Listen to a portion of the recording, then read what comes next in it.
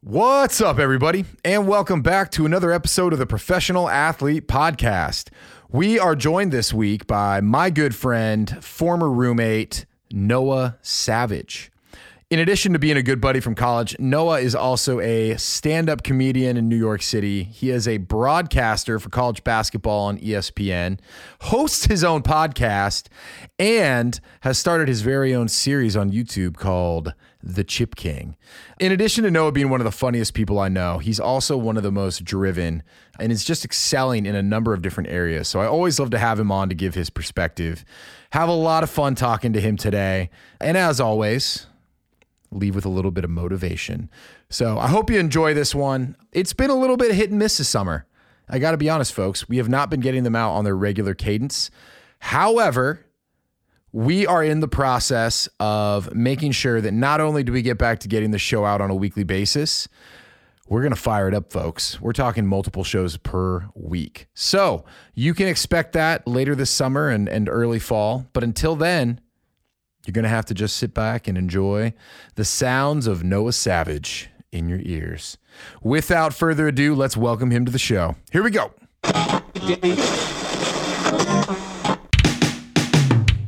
I gotta get up. I got too much to do. Yeah, I gotta get going. I gotta talk to you. It's time to start the show. Noah Savage, welcome to the show. Oh, what's up?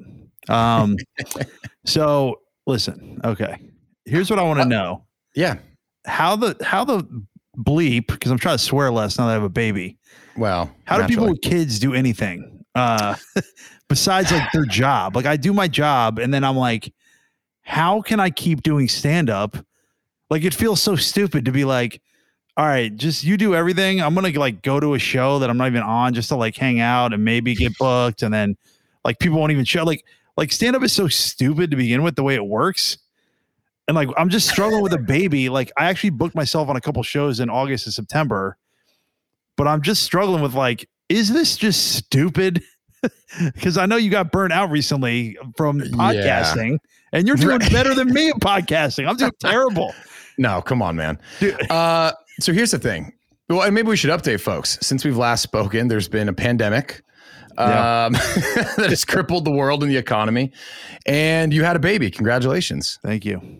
Baby Henry. Doing great. Awesome. How old? For the listeners, I know. Yeah, no, he's 3 months. And like we just crossed into the he sleeps like 12 hours. Like we got this book 12 weeks and 12 hours. Really? Dude, the first time we did it, he just slept for like 11. He went from like 4 hours was the record to like 11. So I'm trying to like crawl out of the hole that is like new fatherhood and like be like, what do I like want to do in my life? Yeah. And like one thing I was like pretty good about, even like, you know, month 1, 2, and 3 of his life was like going to the gym and just like, because I'm like, I don't want to like feel like garbage anymore. Right. And I've been pretty good about the gym. You know, but it's like, I'm kind of like, I have a great job. I have a great day job. I do ESPN games and I have, you know, my podcast that I do like once in a while. And then I get 10 text messages from my super fans that are like, this is so funny. It's so good. But it's like one of which is my wife. It's so hard. Exactly. It's so hard to be consistent, even when you want to do something, right? Like even with exercise, everybody knows if you get up and you lift weights, you're going to feel better. And then you sit on the couch and you go, I'm just going to watch TV. And it's so weird that like we as humans have such trouble being consistent. Yeah. I'll tell you what happens when you have a kid. You're like, what are all these single people doing with all their time? Like you should be lighting the world on fire. You should be starting companies. You should be ripped. Like you should be donating your time and resources because you realize you're like, what was I doing? Because once you have a kid, I mean, and you're in the thick of it. And like, I'm shocked to hear how well the dude, I don't even think it's that hard. Like I sound like a moron. But like, all right. Number one, Alyssa does everything. Okay. So she's like amazing. She does a great job. Right. But number two, like Henry is pretty chill. He basically just eats. He's up for a little bit, plays, sleep. If he cries, like there's usually a reason. He doesn't really ever just like cry for hours and hours. Yeah, he's a great baby. And I'm like back at work, so I'm not with him all day. So I don't want to, like anything I say can and will be used against me in the court of, new motherhood. You know how that is. But I'm like, it's not that hard. It's almost like, all right, people that were in my life that I didn't like get anything out of, or like, we didn't have a good relationship. It was very easy for me to like, just be like, I don't need to ever see you again. Like, that's like, this is a waste of time. Yeah. So I find it like, I'm very like economic with my time now that I'm a father. Oh yeah. But at the same time, I look at certain things. I go, is this dumb? Like, I know you have that thought. I said that when you started this podcast, you're going to start it. None of your friends are going to care. There's going to be some stranger in Utah who loves the show. Exactly. And then you're going to go, why am I doing this? You have this little voice in your head. Right. And it's probably even worse with comedy because you go, I'm going to shoot this sketch or whatever. And you go, what am I doing this for? Dude, I'll tell you what I've found. If you want to get anything done, and I struggle with this all the time. Like I was probably complaining to Sonia this morning. I'm like, there's not enough time. Like I want to do all this shit and I just can't get it done. Right. You really have to become like ruthless with your time. Like for me, yeah, I have no issue cutting out people that are a waste of time. Like a suck on energy. Like, you know what I mean? Like no issue. And it's not like, right. And we're not saying like, if you don't get something, like they don't help your career, but like you hang out with people that are negative or they're a pain in the ass or whatever. Not like you're not getting something out of it, but like those toxic, draining relationships where you're like, why are you a pain in my ass? I have like two friends. The girl who always, the girl who always has a problem with her boyfriend and wants to talk to you about it for 2 hours and then goes on and makes zero time. Now, some of those people are still in my life. It's just not, well, there's just some things that you have to do to keep a marriage going. But it's like, there's, my sister-in-law got engaged and she's doing the whole like wedding invite list. Right. But what's so funny is when there were people who weren't at my wedding that for whatever reason are back in my life, like my freshman year roommate, Kyle Booten, who's like a professor. He's incredible. Whenever I'm up in New England, he just like texts me. Like we went back and forth texting. My high school teammate. So it's weird, like almost like the people you think are your top 50 friends sometimes end up just not being those. You know what I'm saying? Like you're like, never talk to you again. And I don't mean to be crass, right? Like I generally like people, but it really, like if you're trying to get stuff done, like you just have to start cutting things out. Like it drives Sonia nuts the way I interact with people via text. Yeah. Because sometimes it'll be like 24 hours, 36 hours. And I'm sure I hurt people's feelings all the time, or maybe I don't care, like whatever. Yeah. But it's like, I can't look at my phone during the day most of the time, or I won't get my work done. Right. Because my kids want to spend some time with me too. And then after that, my wife needs a little attention, believe it or not. So it's like, even like texting, like I try to do Instagram to promote the show. Right. I just don't even have time for it. That's the thing. I'm like, what am I doing? Like, this is a waste of time. I'm taking pictures of myself doing shirtless pull-ups. We got to hire interns because you could be easily Instagram famous because the number one predictor of Instagram fame is just like hotness and like good body, right? Like there's these girls that do comedy that like are so unfunny and they're just babes and they just put up the Instagram and then because they have 10,000 Instagram followers, they go, all right, let's book her on the show. She might get some people there and round it goes. Yeah. So I would say looking at because of course, like you can easily look at other people's career and be like, here's what you should do. But you should be like mainly making Instagram shit because they're going to come in for the hot, husband-wife combo and then they're going to stay for the actual weight. He's actually pretty interesting and smart. But I have a new show. I have a new show idea that I'm putting out. Well, I don't know if I want to put it out here, but it's not like unique. It's like because of me and Alyssa. But I'm going to do a house flipping show. Okay, here's the show. Comedy wasn't working out in New York City, so we went all in on real estate.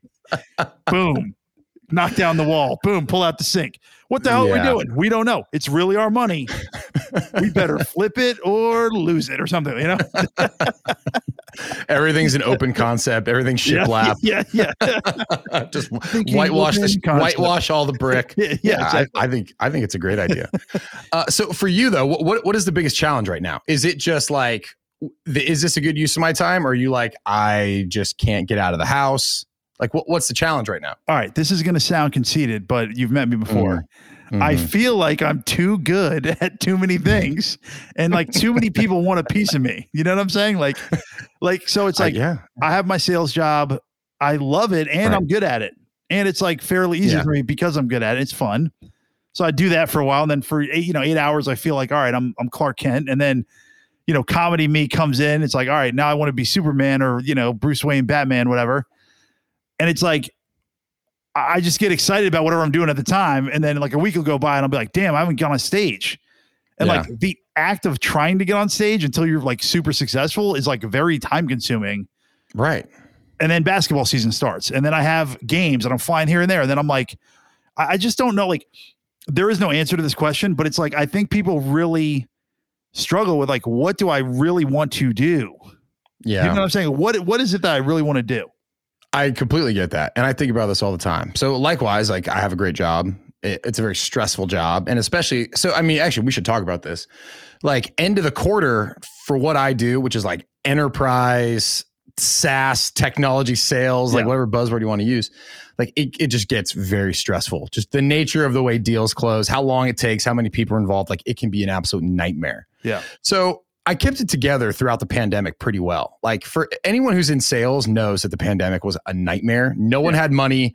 No one knew what was happening. They didn't want to spend anything. Like I just like fought tooth and nail to get everything done. Right. And like now the economy is like coming back online and it should be getting easier. And I think finally I was just like, I was like, I need to take a break. Wait, so is it getting easier or not? It is getting easier, but like my job is always going to be a pain in the ass. Like even if my boss is listening, they're probably nodding their head. They're like, it's always a pain in the ass. Because they're always going to move the goalposts.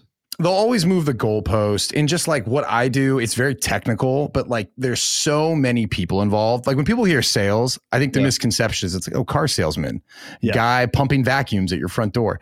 Like I'm dealing with like data security, procurement departments, you know what I mean? Like it's a lot. I enjoy it. But anyways, I finally burnt out and I was like, I got really sick. I was like out of commission for 2 weeks. Yeah. I don't know. I'm not even going to venture to guess whether I got the Delta variant. I am vaccinated, but I crashed and then we had a good buddy pass away and that kind of took some wind out of my sails for a little while. And then there's just a whole bunch of stuff. And I was like, man, I need to take a break. And kind of like what you're saying, I need to like focus on my job because that's what pays the bills right now. That's what feeds my kids. Yeah. But that's the other thing too. You go, like I actually said this to this, one of my friends is comedian Tito Garza. He's a very funny guy. And we're playing golf. And I'm like, I don't know, dude. I just don't know what I'm going to do if I don't like get more stage time. He's like, just keep doing your good job that like everybody would kill to have. Like, and I was like, oh yeah. Cause like other comics, like they're like dog walkers and they're like movers. And then they go on stage and like, that's all they do. Like they have a job just to support their like, exactly. And in my beginning of doing all this stuff, that was my mentality. But then the job, like, and again, it's like once you've played D1 athlete, D1 athletics, and then once you've done stand up, nothing is hard compared to that, right? Like nothing's harder than just like bombing and knowing you have like 18 more minutes on stage and it's not going to go well. And then, like, it's like the embarrassment of that stuck up there. Nothing is worse than that. And like, nothing's worse than like, losing the game for your team and getting crushed by your coach and you're tired and injured and all that stuff. So, it's not like I sound like a piece of shit right now, but I'm like, the corporate world is like so easy compared to that. Like in so many ways, it's like once you know the game and you know the like politics and the language, it's like, this is not, I'm not running at 5 a.m. This is easy, like that's what I've always said. I was like, no one's going to put me on the line if I send a bad email. Yeah. Like the physical threat or like punishment was what made, you know what I mean? That was what made like football so miserable. Like there's none of that at the office. There might be like a stern talking to. Yeah. And like exactly the fact that the world is like soft now, which everybody says, everybody talk about the negative of that.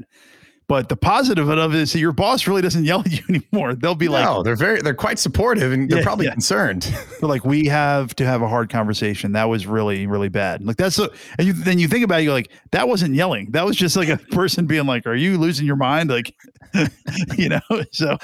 Dude, I completely get it. Here's okay. So there's a couple things in my life that I've been able to like make non-negotiable. And I think that's what you have to do. So like for me, the working out piece, that's like how I keep my sanity. I also just don't feel good if I don't do something in the morning. Right. So like that's become so ingrained in like my daily habit that like I can't miss it. Right. So I've got that built in. The next thing though is like, okay, the podcast, right? Like work is non-negotiable. Like I have to be available from 9 to 5:30 at the very least. Right. But like with the podcast, it's like, okay, I either like for the first year and a half, I was very regimented. I would start working on the podcast like 7:30 in the morning, whatever that meant. And I used to do a lot more of the things that make the show run by myself. Yeah. But I had that built in. When things started going off like the wagon a little bit and I got burnt out, I was like, oh, I'll fit it in after work, or I'll fit it in on Sunday. Yeah. And like, that's when you fall behind. Yeah. You know what I mean? Like whatever it is. And I don't know how do you do that with stand-up comedy? Can you even do that? Well, the first thing was like when the pandemic hit, a lot of people were doing like shows in the park, or, my friend Ari was doing like one TikTok per day, every day, no matter what. And it was like, I saw people being like, oh my God, there's no like normal stand up. Right. We don't exist unless we're like on stage, like I saw the shows in the park. It looked like hell. There was like no mic. There was like a homeless guy in the background. There's kids. It's like, to me, I'm like, I didn't need to do that. So I probably fell off a little bit, like just like when you're out of sight, you're out of mind. So the main thing is like, how do I like network in a way that makes sense where I'm not like wasting my time, but also like only doing the shows that I consider fun. And like networking is like even like a dirty word. It's like, just like hang out with the comics that I like. Right. Cause now time is so precious with my baby that it's like, I can't be at some like show that took 2 hours to get to. There's 3 people in the audience. There's like, you know what I mean? I'd rather just produce my own monthly show and like do that than do these shows where like, what is this? This yeah. Dude, it's like the filler time that you probably used to make up a lot of your free time. It's like once you have a baby, it's gone because now you're accountable, and not just to the baby. Yeah, like, the other adults. If Alyssa's at home with the baby and she's been with the baby all day, and she knows you're just out just having drinks, it's like you need to get back and like tap in. Okay. Exactly. Because like I'm about to lose my mind. So it's like that free time is just not there. Yeah. And like, I don't know. It's like in a way it's bad, but in a way it's good because it's like I've been able to kind of shed that like self-consciousness with like sending an email to ask to do a show, or like self-consciousness of like, maybe I don't want to talk about it on stage. Like I'm just like writing stuff that's very like honest. Yeah. And I think a lot of people like, as a salesperson, a lot of people like think they're asking for something, but they're not actually. Like, it's like, what do you want? Like, I'm like, it's almost like I'm willing to buy. Like, what are you asking me for? And they don't even know how to ask for what they want. Right. So you're being direct. Yeah, exactly. And that actually translates into like good stand-up writing. Cause like I used to have this joke about like DiGiorno pizza. And I had this tag where I'm like, it was about how like like DiGiorno had this whole ad campaign about tricking people that you had delivery, right? And I was like, but who cares if you got delivery pizza? It's not like it's not like a status symbol, like someone orders a cheese pizza and you're like, holy shit, Kenny's doing really well. He's crushing it out here.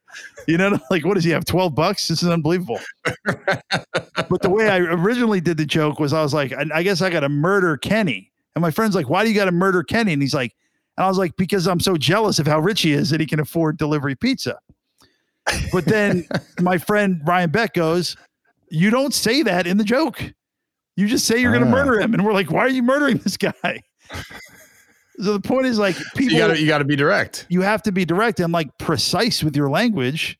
Yeah. And that's like kind of how you got to like live your life. You want to be successful too. You got to be like, what am I really asking for here? Right. Like, dude, that's very true. And honestly, salespeople don't even do a good job of it. I'm sure if I looked back through a bunch of proposals or whatever, I know, but that's it. Like you have to be super direct. And here's the other thing that I've gotten much better at, having a kid and having a lot of stuff that I'm trying to do, like I'm also much more respectful of other people's time. And because of that reason, I'm much more direct. Yeah. Like sometimes you would feel like, oh, I need to ask someone for something. I need to like kind of be nuanced and I need to get them there softly and then like take them down this road.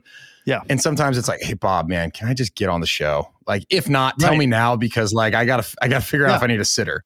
They're like, yeah, come on out. Yeah, I've been using that excuse too. I've been like, yo, I gotta plan super ahead and like either yes or no. But you know, there are people in stand-up that are these gatekeepers that like produce these shows that are basically like they'll take the whole lineup from the cellar and they'll just do it like at another bar. Yeah. And I'm kind of like, that's like, what's the point of that? Like bar shows and kind of the alt scene should be like couple pros that are really famous, couple people we think are new, whatever. Yeah. And to those people, I'm like, I've reached out to them. Like, why not just say, Noah, you're not funny, or like, whatever. We don't like your tape. You suck. I'd actually prefer that than just pure ghost and just like going, no, people don't like shut you down. Like, I don't know. I feel like society might be a little bit better if people were just like, yo, dude, like, I don't know. It's not for me. Like, that'd be fine. I agree. Like, I've been thinking about this a lot too. Like, you're right. We're very progressive. We are now very politically correct, concerned with people's feelings. And by and large, like maybe I don't sound like it in this episode, but I'm actually a very compassionate person. And I often try to be like really conscientious about what I say to people, right? Because I try to take their feelings into account. Yeah. So I also maybe sometimes err on the side of not being direct. But I think oftentimes like you do somebody more harm than good. Yeah. You know, like I have a story for you with regard I would love to to hear it. I would love to hear it. All right. So one of Alyssa's friends was dating this guy for a while. So I'm not going to identify him, but he's an ex now. Mm-hmm. But we used to have to hang out with him when we were hanging out with that crew of girls and like, you know, we're all the, you know, boyfriends and husbands. And the guy was like not that smart, but like pretty argumentative. So at one point, we're at this everybody knows that person. So we're at this big group lunch and he says something like, you know, like the distances of the countries on the map, like isn't right. They're further apart or something. And I was like, what are you talking about? And he's like, because of the map, the way it works. I'm like, are you talking about like how Greenland's big on a map because it's not a globe? Or like, and Alyssa's friend came over the other day and goes, yeah, we were all just like letting it go because we're just trying to be polite.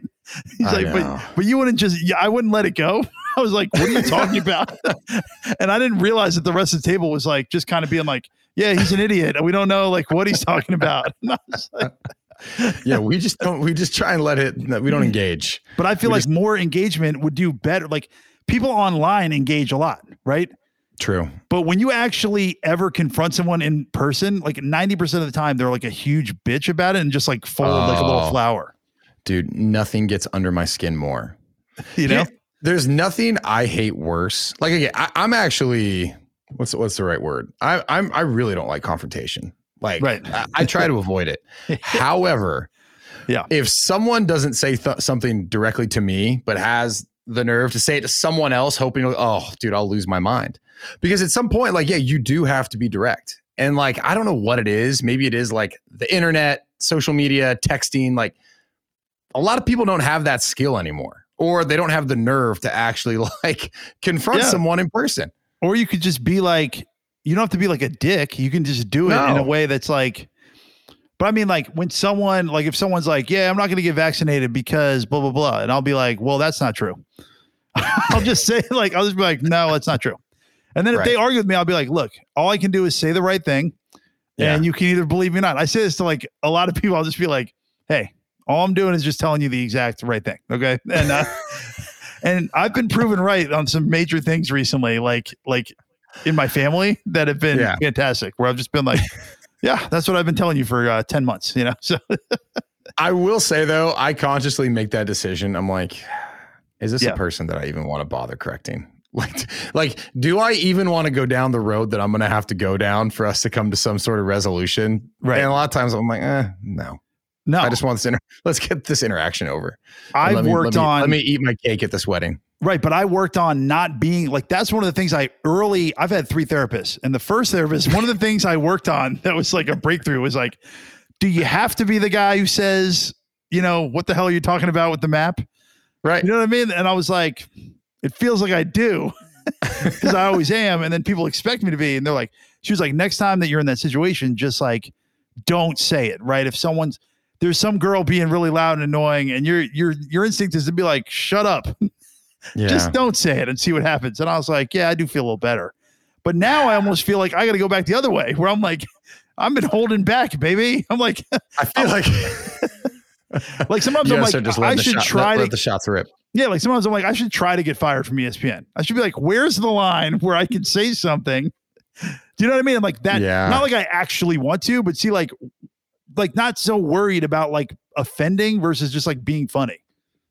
You know what I mean? Like, see, the irony to me is that like culturally, everyone is trying to be politically correct, right? And if you don't, you get slapped down. Right. But the irony to me is that the fastest way to become popular and grow your audience is to say outlandish shit. Right. Yeah, because people I think that's just like an indicator that like what people really want is like people who are authentic, speak their mind. Do you know what I mean? Yeah. But my father-in-law, when I started really doing like ESPN games versus just like Ivy League stuff, he's like, everybody wants to be Charles Barkley, but you can't at your level. You will get buried and off the air. You can't just say whatever the hell you want. And I think it's like, I don't know if it's good advice. It might be good advice to stay in the middle. It might be like at some point you got to go for it or not. You know what I mean? Like everybody thinks they can be Howard Stern. Right. But can you? Me and you are sitting here afraid of our wives right now as we speak. If we say the wrong thing, we are toast. I've already softened so many statements just based on what like the repercussions might be at home. Yeah. Once she listens to this. Exactly. And our wives are cool as shit. And like my wife's a comic. Very she like understands what funny is, but we're still like, we don't want to get in trouble. And that's something else I thought about, that me and Alyssa have talked about a lot. We were as kids, not as a teenager as much, but we were both the kids in our family that were like, if you get in trouble, it's like the worst thing. Like you feel awful. Right. And it's like the shit we did to get in trouble was like nothing relative to other people we know or whatever. Oh. It was just like, but you can't be, if you live in fear of being in trouble all the time, you're just going to be on the road to the middle. You're going to not piss off your boss. You're not going to piss off your coworkers. And you're just going to be like, everybody, thinks I'm a swell person, like, so I've been trying to get out of that mentality too. I think the thought is that it's safe in the middle. Yeah. You know what I mean? It's like, hey man, just stay with the crowd, like stick out a little bit, but not too much. Yeah. Don't draw too much attention to yourself. Cause like you might get smacked back down. Right. I agree that, you know what? That is a hard thing to break. Cause I think I was kind of raised in the same way. And then you had coaches going to get on the line and don't do this. And here's how we're going to do it. Right. I know this girl who's a PhD. Actually, you know her too, Jess Conway. So she even is like thinking about homeschooling her kids. Cause she's like, what does school really teach you? The main thing it teaches you is conformity. Sit at that desk. Don't go over there. She's like, we have like 5-year-olds who are like, they want to get up and see what's going on over here. And it's like, school is telling them, no, sit down. Yeah. And I kind of like, I feel that, but I'm also like, yo, we got to live in society. Like I want, like you do have to sit down sometimes. Right. But it is funny that like we are told what to do so much. And then you go into adult life and it's like, and now you have a boss that when you do try to do something on your own, whether it's a podcast or stand up, whatever, you almost don't know how to do it anymore. You're almost like, make your own workout program, And I'm talking about, don't look on the internet, go in there. Like how many people have actually done that where you're like, I'm going to do 500 air squats. I'm going to do 6 minutes on the assault bike. Like nobody does that. I would say 1% of all people working out made up their own shit. Yeah. So I think it's nuanced, right? Like to some extent, and the people who can like read that nuance well, like can navigate that, I think are people who are really successful in life. Yeah. Because if you are an average person, if you are the average amount of funny, like you might want to just kind of like stay in your lane and stop like, you know what I mean? Popping off at work because no one's enjoying it. And it's not getting you anywhere. Yeah. Right. Right.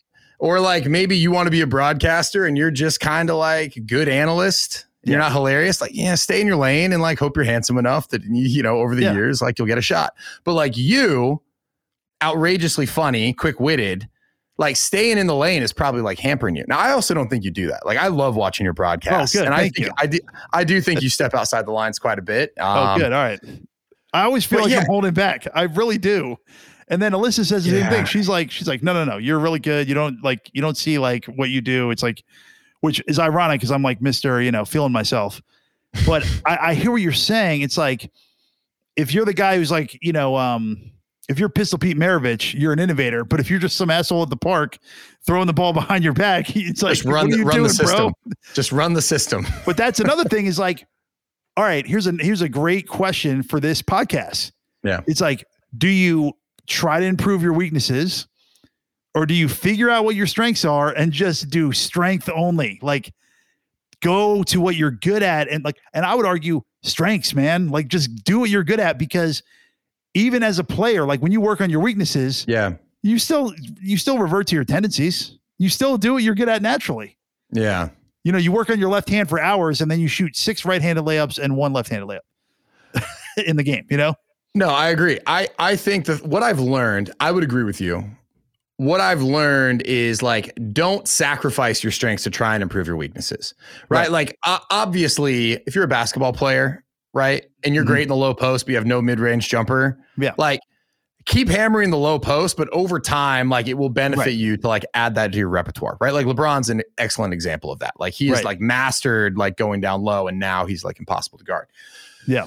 But what I would say is, yes, like more often than not, even in the world of sports, like you can get really far if you are excellent at one thing. Like in baseball, you can go to the pros and not even have to like put a glove on. You can just be a DH, or you can just fucking throw knuckleballs all day. Right. You don't need to have any other skills if you have that one. Right. You know what I mean? So it's like, go all in on that. Like, here's a great segue, because I think about this all the time. Okay. In investing. Yes. Love it. I would love to start talking investing on this podcast more. Okay. Diversification, right? Yeah. People are always talking about like, oh, like, hey, if something becomes an outsized percentage of your portfolio, like trim some of that and like spread it back to the other areas of your portfolio. Yeah. And I heard a great analogy on CNBC. It might have been like John Najarian or one of these savage NFL veterans. And he was like, why are you going to cut your flowers to feed your weeds? He's like, if you have something that's working, go in on that thing. Stop spreading it around with all these other BS companies. He's like, double down on Amazon. Right. Like if you've been pulling money off the table on Amazon to put it into IBM because it was safer, like you're probably doing terrible. All right. So I don't know. Let's examine that. Double down on strengths. But let's examine that though. So let's say instead of Amazon, you were on a stock that was a negative 8-bagger, so you're losing all your money. So how do you take that mentality? I guess like that's not a strength, number one. Right. So I think it works either way. I'm just examining it from that point of view. Okay. It's easy to look back and go, I guess the only case where you're fucked is like something like shoots, like my friend, this happened to my friend, who you know as well, John, had a stock at $2, shoots up to 21, didn't sell, back down to 2. Yeah, that's true. So we've all been there. And I think talk investing, you got to read what's going on in the market. You got to read what's going on at the macro level, what's going on with there should be signs, right? But I think oftentimes, and again, I'm speaking to someone who's invested for like 10 years, but it's like you see something run up and you're like, oh, let me get out of that and let me spread it around, right? To take some risk off the table. But it's like, let's say you're an excellent at like multifamily real estate. Right. Right. Someone would say like, oh, well, real estate should just be a portion of your portfolio. Right. So, well, maybe you're really great at running multifamily and you'd get way further if you double down on what you're great at. Right. And I also view it always as like, I actually think that if I got to $2 million or $5 million, like I have like 2 levels in my mind. Yeah. I'm like, then I'd be fine. like if you have a number in your mind, it doesn't matter what you do. When you hit that number, you're like, I'm good. But if your goal is just to ball as hard as you can infinitely, the more money you make, the more you're going to spend. Right. You'll be screwed forever. And I'm an investor for probably 3 or 4 years. Yeah. So the number one thing, like this is straight out of Pete Carrill's book, where it's like dumb coaches go, that's Michael Jordan. You can't do that. Don't play like him because he's Michael Jordan. He's special. Smart coaches go, look at what the good players do and just imitate them.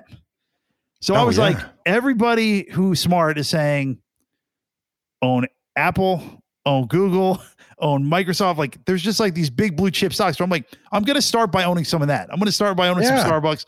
I have 20 stocks. My number one biggest earner is Google. Yeah. Okay. And it might come crashing down in the future. You know, like it could become obsolete. There could be some shit that our kids do that are like computers. It's like baby shit, you know, but it's like everybody I know who's rich, I guarantee you they own some Apple and they own some Google. Oh, I agree. Do you know what I mean? So it's like, go up to the guy in the gym and go, if I worked out at your gym, I'd be like, what the fuck do you do? And I've done this to you. And then you tell me and I go, I don't want to do that. That sounds like way too much work. No, but I did do the workout you gave me for a while. And I was like, all right, this proves that Kenny's genetics are just excellent. Well, so man, I'm escaping on Gavin McMillan. So I actually had him on the show, but I mean, dude, he's coached. He's like a really innovative, I guess you would call him a strength and conditioning coach, but I mean, NBA, you know, everyone from like Tyson Chandler to, what is it? Zach LaVine. I'm totally spacing on his first, right? I mean, NBA, like NFL, Troy Polamalu, like baseball. I mean, you name it, like top tier elite NFL athletes. Right. And like a lot of those guys he works with because he has an incredible reputation. Yeah. But he told me the exact same thing. I was a sophomore in college. Troy Polamalu was training right there. And he was like, look, man, he's like, you can try and figure out how all this shit works. He's like, honestly, go find the guy who's the best at what you want to do and just copy what he's doing. Yeah. Just mimic him. You know, like he might not even be doing the right thing, but like something that he is doing is working for him. Like you'll probably be better served more often than not, just trying to replicate what he's doing. Yeah. And also everybody like knows this, especially in the realm of internet self-improvement, but like hang out with people richer than you, hang out with better players than you. Like when you're the best guy in high school and you shoot 200 jump shots in a day, you go, everybody's applauding you. You're just a hard worker. You work so much harder than everybody else, you know? So then I got into this workout in end of college, like the last 2 summers of college. I'd work out with 25 guys. It was 10 NBA players, 4 guys from Duke, 3 guys from UNC. Go down the line. It was a 5-hour workout. Yeah. You would get there early, do an hour of shooting. Then we play 1-on-1. Then we play 2-on-2. Then we play 3-on-3. Then we play 5-on-5. And then the pros would stay and shoot another hour. So it was like 200 jump shots. What the hell is that?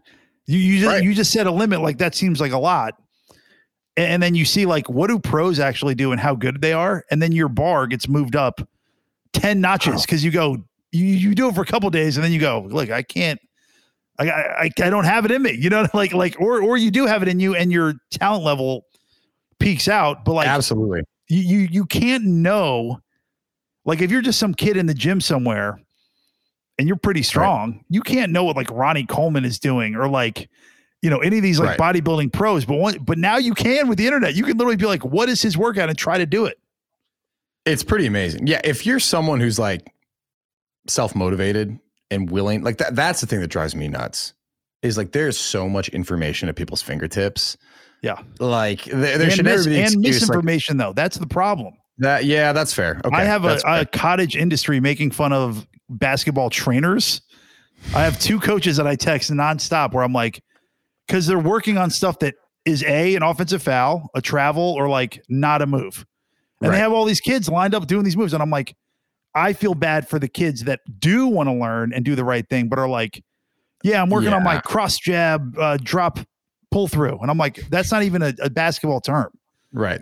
That's so there's a lot of snake oil salesmen left and right. So I hope people listening to this podcast are like, you know, filtering your guests are great. You're great. You know what you're doing, but like, this would be a place I would go if I was like wanted to get in great shape or like whatever, improve my overall health. Well, I appreciate that. But it is like there's a lot of bullshit out there and it's like hard to know what's what.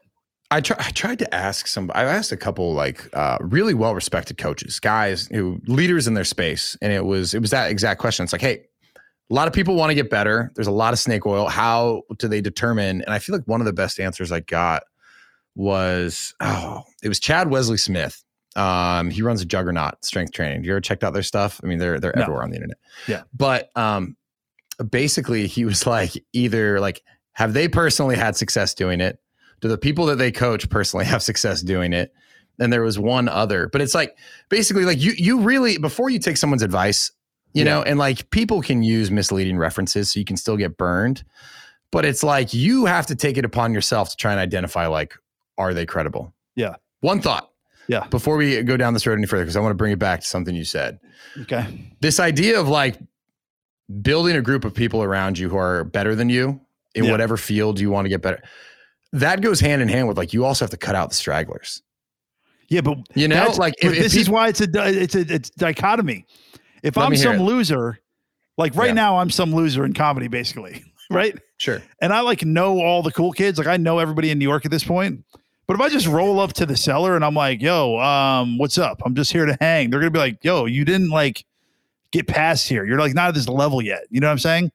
But I bet honestly, if I went there a bunch of times and then also was like, yo, I'm doing this other club. And I'm like, eventually they'd be like, all right, you're putting in your dues. You know, you're like the little high school kid who wants to play with the college kids and they go, get the hell out of here, kid. And then you grow 6 inches and they go, all right, man, like apparently you really want to be here. So maybe I talk myself out of that. No, maybe. I think you might. I get it. I get it. And especially comedy too. Like, I mean, I'm not even gonna pretend to understand, but I feel like that group, like the group that you would need to get at to be with people who are better at comedy than you, right? Yeah. Like they've put in the time, they've put in their dues. Like I get that there probably really is like a need to be accepted kind of into. But like even amongst my friends, my tight friends in comedy, there's three that are inarguably doing better than me career-wise. Yeah. And probably have like more material than me. I could admit that they have more material. Right. I think that my funniest shit stands up to their funniest shit, but like they can do an hour. I can do half an hour and probably 10 of it's bullshit. Right. So it's like, I'm already doing that a little bit, but I think it's like, I would say you want to hang out with people you like too. So it's not just like, yo, I got to find my squad of people that blah, blah, blah, but like people that actually care about you too, who like want you to do well. Definitely. Here's the other thing too. Like, I think, let's say you have a defined goal, right? Yeah. Let's go back to investing. Okay. Let's say real estate, because this is a good one, right? Okay. You might not have people in your circle who do real estate investing. Like you just might not, right? Yeah. But you can find a way to plug into some sort of community that does. Now, online, there's a lot of ways to do it, or you could go to like a local real estate meetup. And like, okay, devil's advocate, just showing up there, people are not going to pull you in, right? And I think now we're getting to like self-help territory, but which I love. Come on, man. I love self-help. I do too. I have a podcast about, optimizing your performance. Come on. But I think you need to show up and like determine like, okay, how do I add value? Like, I'm not where these guys are at yet, but I want to hang around because I know if I can learn from their experience and start to get pulled into their opportunities that they're working on, like I'm going to be a better real estate investor. Yeah. But they're not just going to let you in. So like you got to bring something to the table. And often it's like hustle or it's connections. I think it's hustle. And it's also like not being annoying, right? Because you got to go in there and just not be like coming in like laser hot.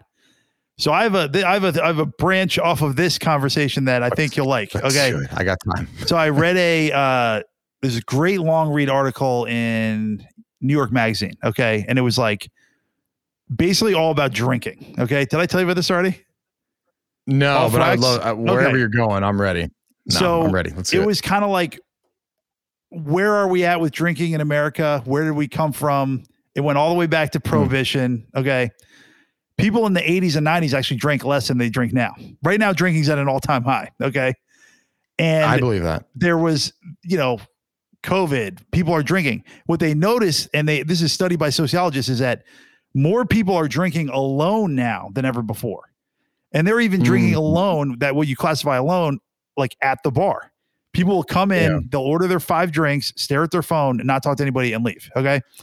Oh, that's interesting. But one of the things that came out of this was basically like, after studying all these behaviors, all these groups of people, that like moderate drinking is actually good for you and good for society. Oh, okay. I can see that. There used to be a thing in coding where it would be like, you have 4 beers and then you write the most unbelievable code you have in your life because you're familiar with getting into flow, right? Oh, dude, all about it. Flow state. Beer, wine can like get you into a flow state because it takes away that anxiety, like inhibition, anxiety. Right. Yeah. But not 2 bottles of wine, like 2 glasses of wine. Right. There's a happy medium to be had. So they even went back to like primates who could tolerate the fruit that fell down and got fermented and could eat it, like lived. And they tied this into the fact that religious societies lasted longer, had longer, as a society, and had longer life expectancy because of that sense of community. Yeah. Okay. So the old way in America was you have your job, you have your church, and then you go home to your family. So you have 3 places. And then maybe it was the saloon, and then it was home or whatever. But I think right now we're in an age where there's like a lot of community to be had if you look for it. Yeah. But it's quite easy to just go to your job, go home and stare at your phone and have absolutely no community at all. Yeah. You know what I mean? So it's like, how do you find that community if like you don't naturally have 25 good friends? You know what I mean? Yeah. You know what it is, man? At some point, it's like people have to take initiative. Yeah. Like it is here to your point, like talk about anxiety inhibition. Like it is uncomfortable to put yourself in new situations, especially outside your comfort zone. Yeah. Especially if it's something you care about. Because Dude, you're like, and I feel like sometimes I feel self-conscious in the gym when I'm like out of shape and I'm just getting back in. Yeah. And I look at the people that are like obese that are there and I go, that must be really hard. Right. Like, you know that they are feeling like, goddamn, I'm like too fat to be here. I like feel awful. Cause I'm like, I feel that way. And I don't like, I look pretty good. Right. And it's like, I applaud them. On ESPN, yeah. Right. And I'm just like, oh, this sucks. I wish I was in better shape. So it's like, and I'm one of the most outgoing people in the world. And I have social anxiety if like I make up a story in my head about like, oh, this group of comedians has been on TV, so they don't like, I shouldn't be here. I don't belong here. You know what I mean? Like, right. And then I still have that, which is amazing because I'm like, I've never had trouble talking to anybody in my entire life.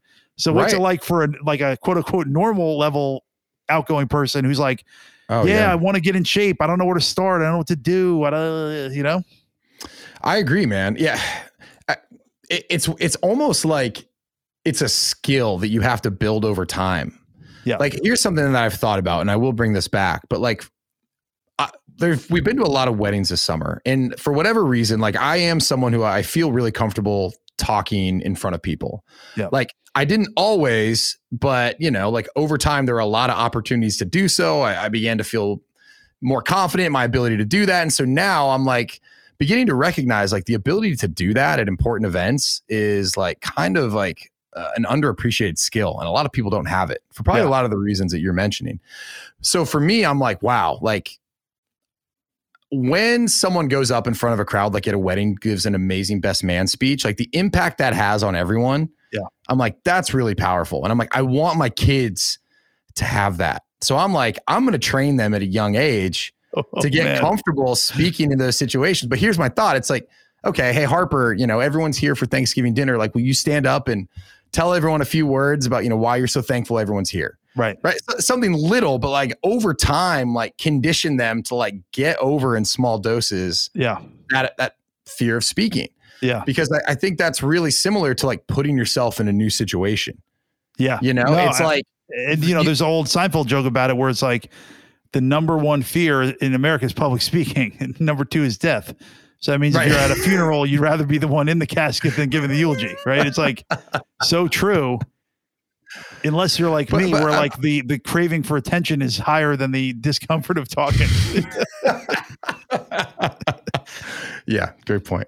But my thought there is it's like over time, if you keep putting yourself in new situations, eventually you realize a lot of those fears are unfounded. And here's the other thing that I've realized that helps is people are tied up in their own BS anyways. Like nobody everyone cares is so about worried you. About themselves. Yeah, exactly. No one cares about you. Nobody. No one is worried about you being here. They're just worried about like their own standing within this group. And they would actually love to talk to you because they're nervous to be there too. Right. Exactly. So it's like, anyways, I guess like how we got onto this, it's like you have to take the initiative. You have to like get over the anxiety because no one gives a shit. Yeah. So it's like if you step up, people are probably going to appreciate the fact that you're trying, unless they're a real dick, and then you don't want to be around them anyways. Right. Agreed. Yeah. I mean, I'm trying to think of the last thing that made me like really uncomfortable to try that was new. Yeah. And I don't know if like, I don't know. I can't think of something that I was like, I've got one if you want to hear. Oh it. yeah. I want to hear yours. And I just, okay. And so you might not believe me. Sonia did not believe me. I got invited by a local gym owner here. What's up, Dan? He's the man. To join like a Jack and Jill softball league. Okay. I got to know, I was in his gym. I was actually trying to do the pull-up attempt. And he was like, hey, you don't by chance play softball, do you? I was like, no, but I'm a pretty decent athlete. I bet I could figure it out. And I played baseball until I was like freshman year. Going out that first time, dude, I was legit nervous. Yeah. Like I had to go like buy a glove because I haven't done this stuff since, I'll do it now with my kids. But did you get any hits? I was legitimate. Dude, I crushed the ball. Like my fears were so unfounded, number one. And also like I was getting pitched to by someone's grandmother, like some sweet old lady who like volunteers at the church, just lobbing softballs for me to hit. Like I was so overqualified to go be there, but I was legit like, oh my God, like I don't know how they play. Like, I don't know what the quality is. Like, are they going to accept me? And like in hindsight, I'm like, it's so ridiculous. And I'm also a very outgoing person, and that is like so in my wheelhouse. Right. Yeah. But yeah, no, we just lost we lost in the semifinals tonight. Actually, that's why I was a little late. Sorry to hear that. Yeah, I mean, I definitely have like a. It's weird. I'm not nervous to be on TV, but which most people would be petrified. Yeah, I guess the only time I get nervous is if like I kind of know the setup is going to be bad for me to do well. Do you know what I mean? Like if I'm like, all right, the TVs are on, they just saw a magician for an hour, they're going to hate me. Like if it's like a fair fight, like if it's like people in the right direction, there's no distractions, then it's either my fault or not. But like, there's so many like comedy show. Like I got booked on this comedy show to do an hour at a high school. Okay. Yeah. And they were like, all right, you got to do an hour. I'm like, for me, that's like super long, but I was like, yeah, I got you. And then they're like, all right, can't be dirty, like at all. Can't even like talk about sex. I was like, okay, that's fine. Yeah. And then they were like, not really anything about relationships either. And these were all like separate emails. They're like, don't really talk about like, these kids don't date.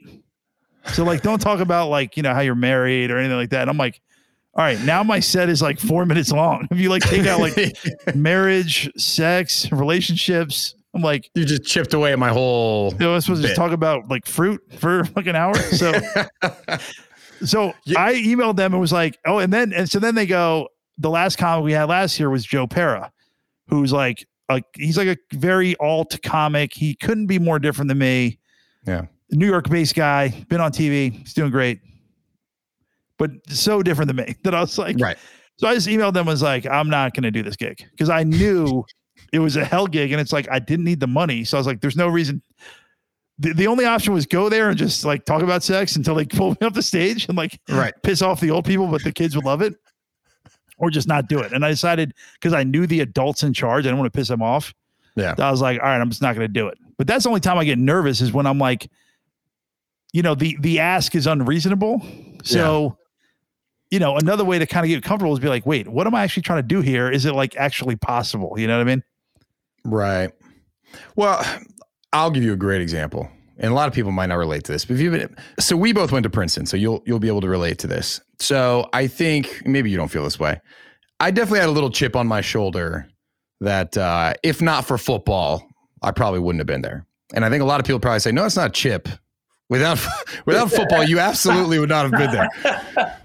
But I remember because of that, right? Sitting in precept, which for, people who didn't go there or whatever, it would be like a smaller subset of the class. It would be led by a grad assistant.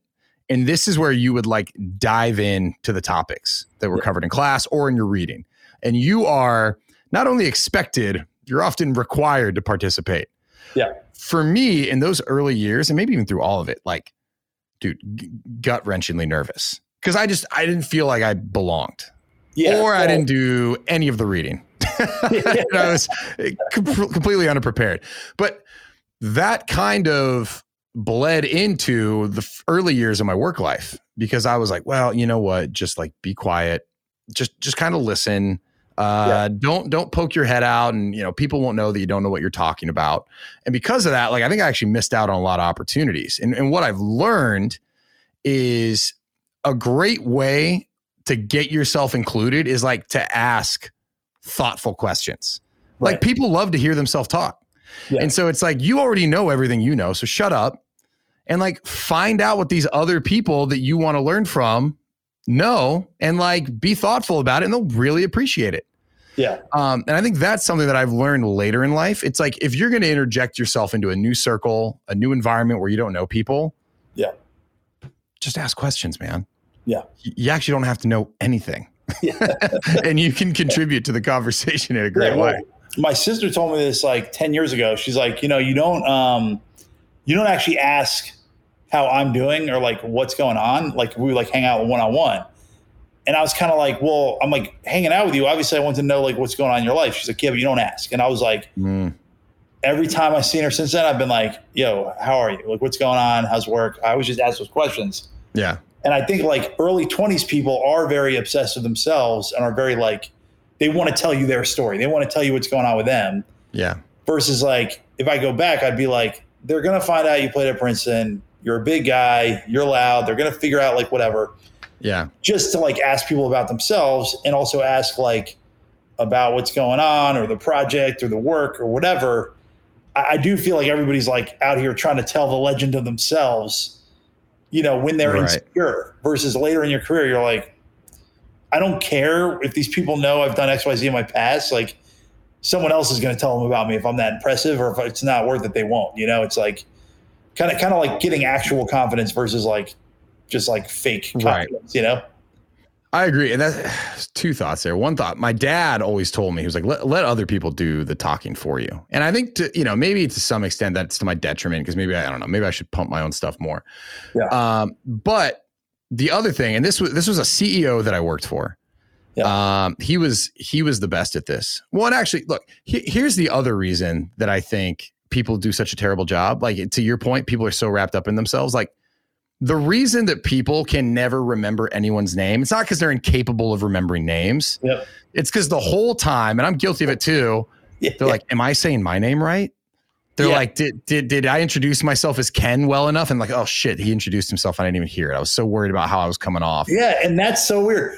There's never been a time in my life where I've been like, I'm Chuck. I fucked it up. Like we're batting 1,000 at saying our names. Right. And yet we are so, all you're thinking is Noah. Don't know their name. Oh, is it my turn? Is it my turn? Do I shake his hand? Oh, shake his hand. Hey, it's Ken. How you doing? Oh, damn it. Exactly. It's like everybody does it, and it makes no sense. Yeah. Because again, everyone's just so wrapped up in their own head.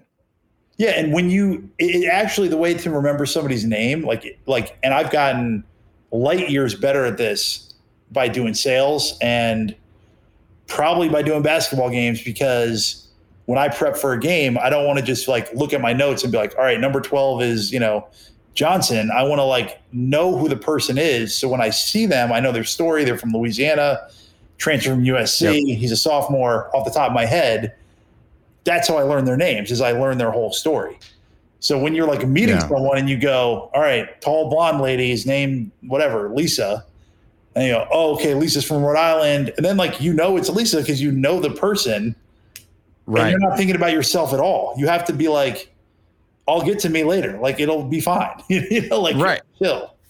Actually, here's something I would love to ask you about, because I think we're almost underselling you as a broadcaster and a comedian. Okay. Like, you've gotten yourself, and you're still young, you've gotten yourself to a place where you're on ESPN. You're doing some big time games. Yeah. You've done some big time shows, right? You've been at the Comedy Cellar, which a lot of people would consider to be like the creme de la creme of New York. And like, New York is the creme de la creme of comedy. Exactly, like, once, but yes. Whatever. People, they didn't know. Well, I'll edit that out.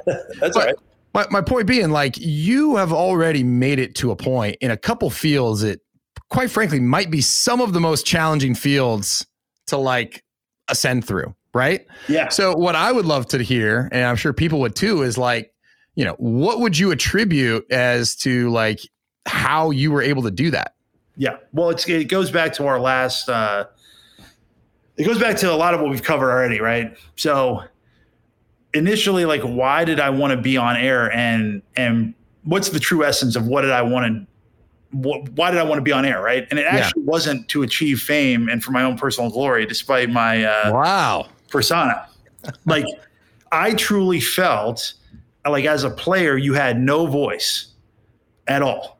You were just do what you're told, do what you're told, do what you're told. But like, I was the kid who sought out the program for Jumping Higher, who bought the book from 5-Star, who bought the videos from who did the stuff in my driveway, went to camps, wrote everything down, had notebooks full of crap. Right. So I wanted to like have a voice for like the player's point of view. Mm-hmm. I was like, I finally get to say what I actually think. This is interesting to me for that reason alone. Right. Yeah. And the second part was unbelievable mentors in the space. Like, my first partner at Princeton basketball was John Sadak. And I literally walked up to him in an away game and was like, I'd like to do color. Nobody does color on the road, right? And he's like, yeah. And I was like, I did one game, and they're like, you can do all the road games if you show up. Free. Just do them. I just sat in the chair and I just did it. Yeah. So I just did it, but I had Sadak teach me the fundamentals. Like, yo, it's radio. We can't see what's going on. So I have to call, this is him talking, I have to call the action so they know what the hell's going on. Yeah. Second thing is, the most important thing is time and score. So when the ball's inbounded till it gets to half court, that's your time to get in with a comment because nothing's happening, right? I can go and think about it on the radio. You don't see it. So I go, man, he was sprinting to his left. He turned and he almost stepped out of bounds. And that was a great footwork on the 3-point shot. And then I get out and I lay out and I let him get in. Yeah. Now with TV, it's the opposite. The color guy is the star because everyone can see it. So when radio guys transition to TV, they are always doing a radio call, play-by-play guys, most of the time. They go left-handed dribble, across the timeline, out to the wing, inside, bang, it's like too much. A TV call is like, it's LeBron, left wing, probing. Oh, it's like 5 words. Right. So I learned that from Sadak, who is now literally the voice of the Cincinnati Reds. That's how far he's gone. He is the Cincinnati Reds TV guy. You're kidding me. Full-time MLB baller. He does NFL. He does college football. He does college basketball. And he's like amazing. Yeah, he's like got the dream job. When I worked with him, I was like, what's the dream job? He's like, NBA or MLB, like voice of the team. Like that's right. So I was lucky to have him as a mentor. Derek Jones, my next partner at Princeton, was kind of a mentor. And then, I married into this family by accident that, my wife's grandfather is Bob Wolf, who's a Hall of Fame broadcaster who, did games with Babe Ruth, who did Don Larson's Perfect Game. He's in the Baseball Hall of Fame. He's in the Basketball Hall of Fame. He's got a square at MSG. And his son, Rick, who's my father-in-law, was a broadcaster doing college baseball. And then he also has done a show on WFAN like every Sunday for like 20 years. Yeah. So once I linked up with them, they were like, and Bob passed away since then, but Rick like watches me now, texts me, coaches me, and he's a former baseball coach as well. So like the way that he coaches is like perfect. He's like, that was really good. Do more of that. Careful with this because you said this before. Like it's very positive. Yeah. And like, so it's all the things we've talked about. It's like, be really clear about what you want. Yeah. And then every year I would make a tape and I would send it to CBS, Fox, ESPN, CBS Sports, NBC Sports, and either get a no or just a pure ghost for 8 years. Well, and that's what I was going to say too. And maybe you're going to get to this, but like what I saw as well was just like the grind. Yeah. Like I felt like there was, maybe I'm wrong, but it seemed like there was no job that you would pass up. It didn't matter if it was a Princeton road game and God knows where, like in Omaha on a Tuesday night and you had to be back at work on Wednesday, or if it was like a girls basketball game in Connecticut. Like it just seemed like no matter what it was, you're like, yep, I'll take the opportunity. I'll run with it. I'll make the most of it. And like, I'm going to take this rep. Well, I drove, early on, I drove down to DC to do a Princeton women's game against Georgetown solo on the radio. And I did play-by-play. Nice. And it's one of the like 2 times I've done play-by-play. And I didn't have I didn't have commercials, or they were rolling the commercials at the studio. So just to give myself a break, I was like, all right, we'll be right back. And then I'll just take a break. And there wasn't a commercial break. It was just like during a timeout. And they're like, all right, we're back. And the audience probably just heard ambient gym sound. But the other thing is that I like, there's all these like roadblocks or gatekeepers. Yeah. And what you got to keep in mind is if you want to get in somewhere or do something, like the gatekeepers change, they leave, they get fired, they get promotions. So this one guy was like the gatekeeper at ESPN, and he left, and I think went to Fox or something, and people love him. I'm not like talking shit about him. They're like, oh, that's my guy. Right. But he was the guy just every year going, no, thank you, no, thank you, no, thank you. Yeah. How many years would you say that was happening? Oh, that happened for 8 years, and then I got a audition with ESPN. But the other thing that happened is that my friend Dallin Cuff, who's been really successful, he's been full time at ESPN for like a ton of years. He's a great job. I sent him a demo reel because every year I make my new demo reel, and I sent it to him and it was kind of like, yo, this is good. Like I had a lot of tape because I had done high school games and I had done the Ivy League tournament where like I was like the guy at the desk and I did like a ton of hours. And he like ripped my tape to shreds. He's like, yo, your jacket's open. You're like slouching over. You're kind of like too lengthy to like be a, studio analyst. Like you got to be really to the point. And I was like, at first I was like kind of pissed. I was like, yo, this, like you kill me here.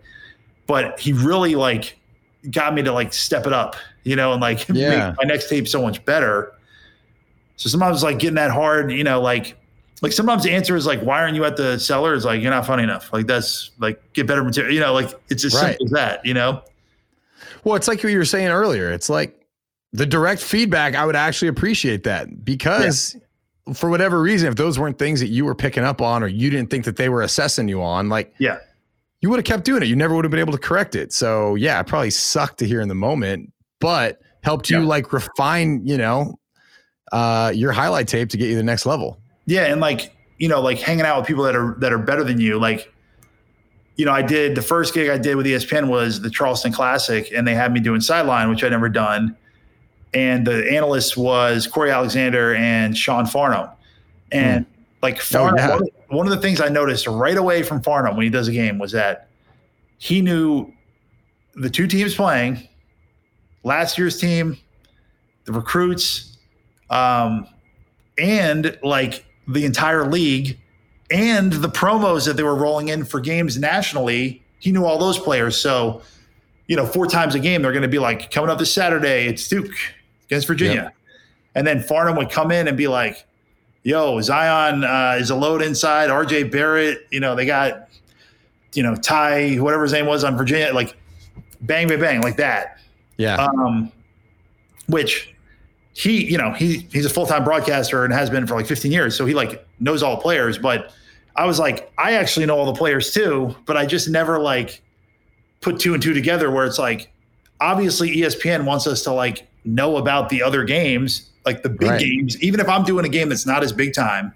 Yeah. I got to be excited about like what the network's promoting. Like it's a Sonic blockbuster. Like you got to know like what the hell's going on. So I really like, I was always like, I was always good on air, but I honestly, the first year, 1, 2, 3, 4, 5, I don't think my prep was nearly as in depth as it is now because, and it's like, well, would I have prepped that hard if it was NBA finals? Like, yeah, but I was like, it's just Princeton, Cornell. I know the players, like that's enough. Right. Versus like, do I know the whole league? Do I know Cornell's recruits? Do I know last year's Cornell team? So I definitely got better by like going like, wait a second, what does that guy do? That's what I was going to say. It's exactly what you were talking about earlier too. It's like, hey, you want to be the best? Like go find someone who's great at it. What do they do? Yeah. I think a lot of people don't do that. Honestly. Yeah, and then the other thing to like get back to our like getting in trouble, break the rules conversation. It's like, if you know how to deadlift the right way, right? And you're not going to blow your back out, then, and you're like, maybe you can try a new variation of a grip or a stance or whatever without like totally screwing yourself up. But if you don't even know the fundamentals, like if you're coming on a game and you're talking over your partner, you're whatever, using profanity, you don't know the rules of the game, you don't know, then you can't be funny and different and whatever. You have to like build from a skeleton of like fundamental stuff. and then kind of like innovate from there. Because otherwise you're just gonna be some clown who's like, yeah, I'm different though. It's like, no. We don't know what's going on. It's like too much. Right. No, it's like your Howard Stern example. It's like Howard Stern isn't famous because he pushed the boundaries and was obnoxious. Like he's a fantastic interviewer. Yeah. Who knows? Like he has that within his skill set. And then also like, yeah, he'll be able to take risks. But at the end of the day, like there's a ton of talent there. Yeah. But he also he knew the radio conventions, and then he built a lot of the bits. He knew the game. Right? He knew the game and knew where there was an opportunity to kind of like break outside the box. Right. But it's like, all right, we know that every radio show has like the news, which is like a break from the show. And he's like, why don't I just talk to the news person? Right. And then like Robin became like his, like so important for him because it was like, they would just talk and do the news for like 40 minutes rather than 10 because he would just be interrupting her and talking to her and, like all that stuff. Yeah. But I think like super gung-ho people sometimes want to be like, let me like break every rule right away. It's like, well, you don't even know the rules to break. You have to like know where we're coming from to like put the people at ease above you. Like, all right, I know what I'm doing here. And now I'm trying to be like a little different, like that's like, I'm almost like giving advice to myself, but No, like, it makes complete sense. All right. I know we've been going at this a while. I feel like there were some gems in there, but you've got another project. And for those watching, I am trying to rep it right now. Oh, you're repping it too. Of course you are. Matching hats, of course you are. Passive income, baby. Chip King. All right. Can you tell us about what's going on with Chip King? Because I got to be honest, this might be the best thing you got going. Yeah, well, it's the number one golf YouTube series / hat company right now in the game. Nobody's ever combined a full hat company and a YouTube series, but I'm a bad golfer, but I got into golf during COVID because everything was shut down. I had no games to do, whatever. So I just kind of chronicle my my journey to try to break 90 and, shot it, edited myself. And I have a little, I do content on Yo, It's the Sav on my Instagram too. I do a lot of golf content on there too.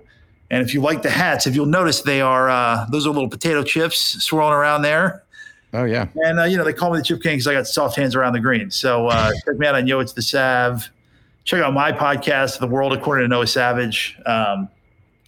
What else do I have? I have some comedy shows coming up that I'm going to post on my Instagram, Yo, It's the Sav, but I'm making my comeback and I'm going to try to do all new material. Not that it matters for any of your listeners that haven't heard me, but I got a lot of new shit. You're going to do new material. Yeah, I got a lot of new stuff. How much? Okay, well, will you even keep any of like the old material that hits? Like, will you keep that in your back pocket?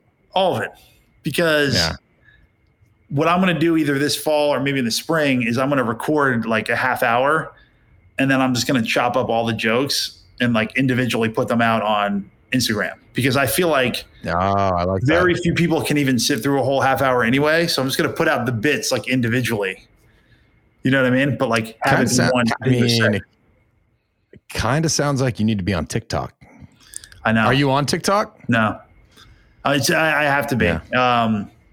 Man, I know. Seems like a lot of work. I showed you Evan Williams, but like Ari's got a ton of followers. Dude, I went down a rabbit hole. So funny. Ari does?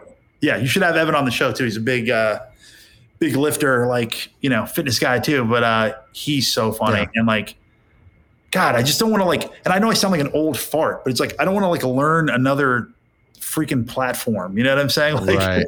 It's like, but it's like, all right, I got to get on. So to go back to where we started, it takes time. Like, that stuff, it really takes time to like put good content out there. So like one of the ways, like I'm very dedicated to like growing the show. And the reason I've kind of been slow to get some of these episodes out, I'm in the process of like delegating and passing off responsibility for a lot of the things that I just do myself to get it out, because it's not sustainable over time. Right. Because I have a day job, you know what I mean? I have 3 kids and I have a wife. But it's like, yeah, man, that stuff takes so much time. Like, so the people who do that and do it across multiple outlets, I'm just like, man, they must not have a day job, or they're just like passing it off to someone else. Yeah, the 2 guys I know don't have day jobs. Like, they're just comics. Yeah. But like, they do have an incredible amount of discipline to just like consistently do it. Churn it out. Yeah. Man, this conversation has inspired me. I'm going to, I was already like reinvigorated to get back out there and like do stand up, but yeah, I got to figure out like, what other avenue it's going to be on, and I think doing like a half-hour special, but like 1 minute at a time is kind of like what the end goal would be. Cool. Yeah. Dude, you have to. You and Alyssa. Is Alyssa going to continue to do comedy? Alyssa being, for everyone listening, the mother of said baby. Is she getting back out there? Does she plan to get back out there? Oh, for sure. And she's actually at a show right now. She's like producing for our other friend Allison Libby, which is called "Oh No, an Hour About Abortion." And they're trying to get that to be like a big time show, like a little bit like Jacqueline Novak had this show called like Get On Your Knees that was on Broadway. Oh, okay. That was an hour about blowjobs, and it was like critically acclaimed by like New York Times, and like she's like a class ahead of us in comedy. Like she was here before we started and everything, but like she like had a major success with that. Oh wow! So it's like really like do something you give a shit about, and then something might happen with him, some might not. But I'm like reinvigorated to like get back out there and be funny, and like I have like there's a ton of new material that's like probably maybe it sucks. I don't know. Gotta try it out. Well, I can't wait. We were talking before this. We got to get out there and watch you guys. But also, seriously, check out. I'm gonna link to everything. I'll check out link to your Instagram, link to YouTube. But yeah, man, you know what? I honestly feel like, and I've been saying this for a little while, but you especially, like when I watch you on ESPN or when I'm watching doing a game or whatever. Yeah. And when I watch you comedy, I'm like, he is like so close to this thing, just like taking off. I know. Do you know what I mean? Like I honestly feel that way every time. Like when I'm watching the games, especially with broadcasting, but also with comedy, but when I'm watching the games, I'm like, if he wasn't my friend, this would still be one of my favorite games to listen to. Well, like, when I did entertaining, it's quick. Well, I did the championship game on. It was like Saturday at noon. It was Hartford versus UMass Lowell. So NEC championship. And one of my friends texted me. He goes, "Wait, are you doing this game?" Because he was just watching it. He's like, "It sounds like you," and I was like, yes, like it is me, loser. So yeah, I appreciate that. But I do feel like the other thing is like, with the day job and the kid and everything, it's like, it is tempting to just be like, I don't want to do the podcast. I don't want to do stand up, whatever it is. Yeah. But then I'm like, if I zoom out, I go, what am I going to quit 10 feet from the finish line? It feels like I'm like so close to like something good happening, Dude, that's the thing. Well, and I talk about this too with the podcast. Like I've been really fortunate. Like I've had some awesome people on the show, and I had some people on that I didn't think would come on, quite frankly. Right. And it's like the feeling after you do it, you're like, that was like the best hour of my time. Like even if nothing comes, like I'm so motivated. Yeah. And now you've built that great connection. And so like a lot of times, like, and I think this is true for anything that people are passionate about. Like sometimes I ask myself, like, if it took me 5 years before this thing started making money, right? Like, let's say like this makes enough money someday for me to quit my day job. I'm like, would I grind this out for 5 years, 10 years to be able to do that? Like, because I love doing it. It's a blast. I'm meeting amazing people. And when people do write to me, a lot of times it's having a huge impact. So, well, let me ask you a question. Would the money feel better coming from a podcast than coming from your day job? Because when I started making like actual money from ESPN, I was like, this funny feels. And the few times I've been paid for comedy, like really paid, I'm like, this feels like different money. This feels like, I can't even imagine. Like I got $1,000 one time to do 10 minutes of comedy. Yeah. I was like, this is crazy. Right. This is like, it feels so much better. So I even think like I'd be willing to take a massive pay cut if it was like only exclusively stuff I want to do. Oh yeah. How lucky of a person do you have to be where you go, everything I do, I enjoy. I think that's a dream. Well, I think about this all the time too. And we've kind of talked about this a little bit, but now nothing is more important to me than my time. Right. Because whatever I'm doing, it's taking time from something else. Yeah. And oftentimes it's taking time from my family. And like, I'm not okay. I'm just not one of those people who's like, hey, I'll have a dinner with my kid like once a week and I don't, right. He'll be fine. Yeah. So it's like for me, I'm like, how do I get to a place where I'm spending all my time doing things that I'm passionate about? Yeah. It's hard. It is hard. You know what's hard about it? It's having actual real money is nice. Like when I started out, the day job didn't mean anything because I was like, what do I care anywhere? I'm not making any money for yourself. Like, so it's like the further down the line you get, you do get further away from like the dream job. Sometimes I'm like, what I should do is like at least take 6 months and be like YOLO. Like that's kind of what I want to listen to do actually, is like be like, I'm taking 6 months, I'm paying myself out of my savings, and I'm just like writing scripts and auditioning for commercials and auditioning for like, so who knows? Yeah. To be seen what happens in the future. I can't wait. All right. I feel like we covered a lot. Yeah. Covered very little of what I wrote down, but this was perfect. Great. Yeah, it was really fun. I feel like we need to have you as just like a recurring character that pops in. I love every once in a while. I was supposed to lose weight too, but I didn't lose any weight. I actually lost 20 pounds and I put it back on. So did you really?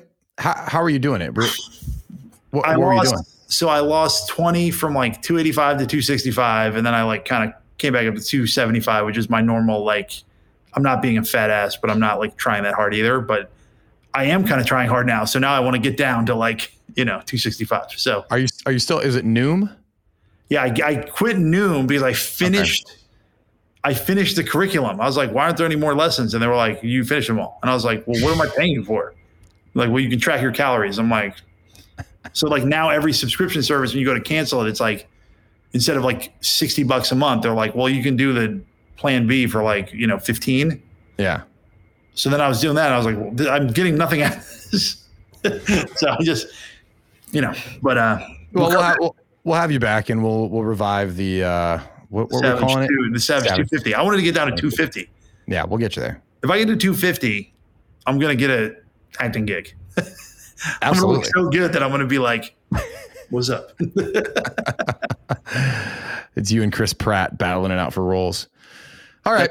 That's where you screwed up. You were always in shape. If you started out fat and looked like you look now, you'd be world famous. World famous. I had a buddy, Glenn, who I can't remember what, it was like our 5th reunion, and he'd had a couple of beers and he told me, he's like, you know what, Ken, of all of our friends who had potential, I have to say you're doing the least. I was working like a dead end, like marketing job. You know what I mean? I was like, dude, that's rough, dude. Glenn's direct, but Noah, man, I appreciate you coming on. I know you got the baby. Hey, man, appreciate you taking the time. All right. We'll do this again. And I'm going to link to where everyone can follow you. Great. Check out the Chip King, folks. Check it out. Mommy, you better go ask Mommy, Daddy. Let's see. Where to begin? I'd like to start with, are you planning on replacing me? Why do you ask that? What do you mean? You said to Noah, let's make you a recurring guest here. I was like, you mean like my role? No, your role is safe for now. Yeah, for so long as we live together. Okay. All right. Until Noah moves in. That's my greatest asset, that I live here. Proximity. Yeah, proximity. No, you bring a lot to the table. Thank you. I think so too. Many of our friends and listeners make it a habit of telling me that you're their favorite part of the show. Yeah, but do we believe them? I don't know. You don't. I know you don't. And I didn't know for sure. And then the look on your face when you just said that told me for sure you don't believe that. That's not true. I think you're a natural talent. Thanks, Kenny. But I do think you're just using me to eventually springboard into having your own show at some point. So yeah, what would my show be about? I don't know. I'm just trying to, you know what I mean? Keep an eye on the up and comer. It's kind of like how Mariah Carey was a backup singer for Whitney Houston. Oh my God. It's so, yes. Yeah. Yeah. You're Mariah. I would be Mariah all day. I got to keep a lid on it. You know what I mean? Yeah. I can't have you getting too big too fast. Yeah. I don't know if people can hear it in my voice, but I'm a little ticked off. A little frustrated with you right now. Yeah. Would you care to share why? Because so we had talked about doing this earlier in the day, doing the Run It By My Wife section. Okay. And like hours ago. Well, yeah, hours ago. Minimum. A lot has happened to me since then. I've like made dinner. I've changed 2 poopy diapers at least. Oh boy, you're really laying it on thick. Sorry. I haven't thought about it in forever. And then after dinner, we were like putting the kids to bed and I finished we finished around the same time. Sure. And I was like, what did you say you were going to do? I think I came up to you and said, "Hey, are you good to record the podcast?" No, you didn't. No, you didn't. When you're done. No, you didn't. Absolutely not. You said sure you were going to I go did. do something. And I was like, okay. Oh, What did I say I was going to do? yeah. Here You it said, is. oh my Yes, God. the glorious moment. Yeah, you It's said, captured. okay. You said you're going to do something with the podcast. And I was like, okay, cool. I'll just go. Because I thought you were doing something solo with the podcast. I think I said I'm going to go get everything ready for us to record the podcast. I don't think you said that. It's okay. And if you did, I wasn't listening carefully enough. Oh, that makes it better. But anyway, so I was like, oh, I'm going to go like water my flowers real quick. Yep. And because I had to turn the hose off. Sure. Oh, you know what? Because I was like, I was panicking because I was like, did you turn the hose off? Because we're watering grass right now. And you were like, no, I didn't. I'm going to go blah, blah, blah. And I was like, So this is my fault. yeah. Because I didn't turn the hose off. Is that where you're going with this? No. Okay. Anyway, so I went and watered my flowers. And then I had a phone call. And then I was like, I came back in and you were like, Yeah, you took your sweet time. yeah. And I was down there like getting water. And I was like, I guess taking time. And and then you were like, all right, I'm going to go upstairs. And I could tell you were annoyed I was being so slow. So then I went upstairs. I thought you meant like upstairs to our bedroom. This is taking a long time to tell you the story. This is taking long. It's okay. I'm sorry. But anyway, so I went upstairs to our bedroom and I was getting myself ready for bed. And I was like, why is he annoyed that I'm not, like, I was taking too long to go upstairs? He's not even here. He's like, I don't know where he is. Because I'm sitting. You were sitting up here waiting for with me. headphones on, podcast equipment ready. Be No, like, oh, she'll be- I like she'll be jumped here in any the minute. shower and then it dawned on me and I was like, took no. You took a shower? Yeah. I didn't finish it though. I realized like in the shower as I was like scrubbing and then I was like, gotta get out of here. So I panicked. That's why I'm in a bathroom. All right. Yeah. For all those listening, she's wearing a men's bathrobe right now. Yeah, I've had about enough about your shenanigans. So let's just jump right into the takeaways. Yeah, sorry. It's okay. I know you had a good one. It's my bad. It's okay. You're B. No, but go ahead because I know you enjoy this podcast. And yeah, I do love listening to Noah. Wow. And me? And you too, but I listen to Also, I feel like Noah will be annoyed that this is like we've been doing this for like 6 minutes and we he's haven't like, mentioned Can him we yet. just get to the part where we talk about me? Yeah. Yeah. He's like, why the fuck are they talking about me? I know. I love Noah. Yeah. That's why I had him on again. Yeah, I know, because he's so entertaining. Yeah, He's awesome. bring on the talent. Yeah. I got to talk to him for hours. And you did after you hung up. You were Afterwards. like up here for hours talking to him. yeah, I mean, even he was trying to get me off. He's like, okay, dude. He's like, I got to go put the He's like, baby I to got a bed. kid. And you're He's like, I got gotta go 3. check- Who cares? I'm like, I don't know, but come on, man. I don't get out at all. But you had a takeaway. Care to start? Yeah. Noah asked the question, do you try to improve your weaknesses or do you focus on your strengths only? Your thoughts.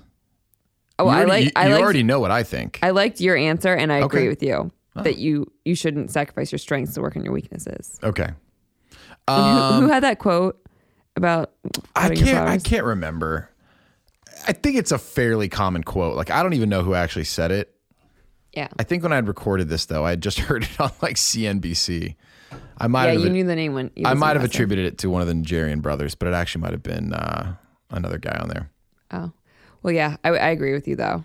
I think a lot of people waste a lot of time working on their weaknesses when they should just be focusing on what they're good at.